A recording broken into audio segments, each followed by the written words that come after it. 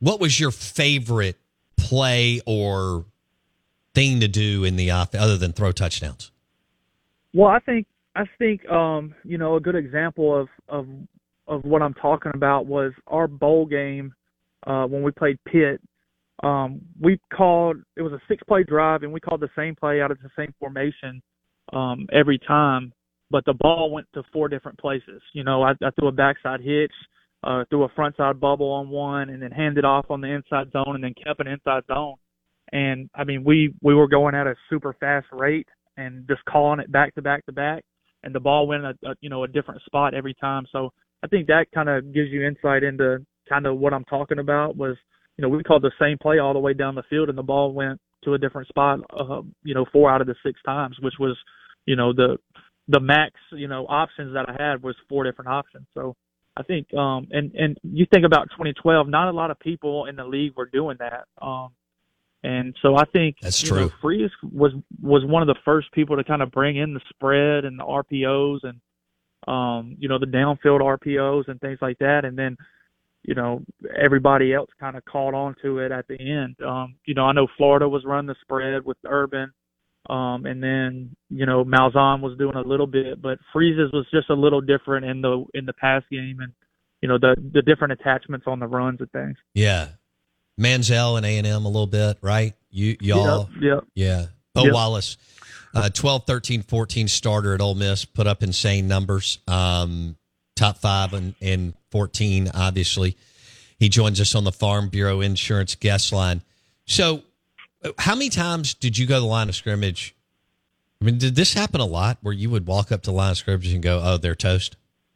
Well, I mean, there was just, like I said, so many attachments that, once you and you would really have to study the defense and know what you were getting that week. But, I remember playing Auburn our senior year, and that in 14, that, it was an elimination game essentially and kind of an offensive shootout that night. And just really felt like that was the game where probably the most I knew what was happening before it even happened, and kind of Alabama. But I think kind of how we beat Bama was I think they opened up with West Virginia, and we saw some motions that gave us, some grass. And so we implemented those motions. And, in the fourth quarter, the stuff we got from West Virginia, not necessarily the plays, but the motions that gave us grass and gave us, numbers advantages and things like that.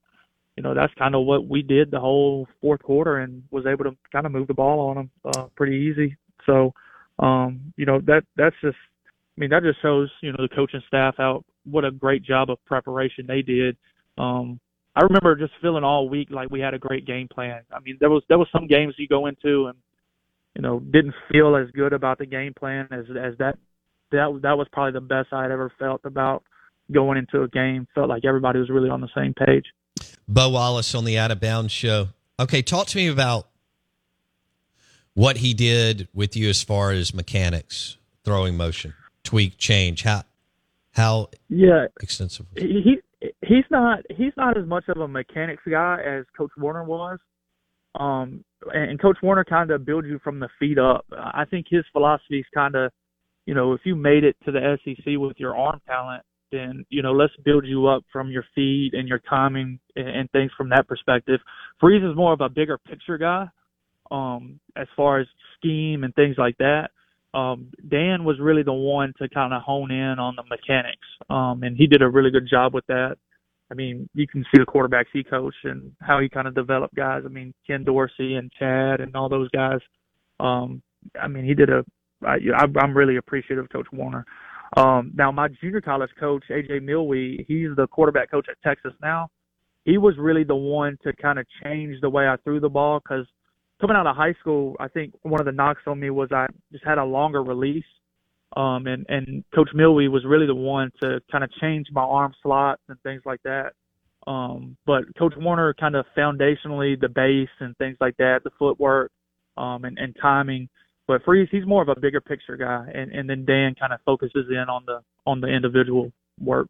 During your run, you had you had several really talented skill players around you: Moncrief, Treadwell, Ingram, among others.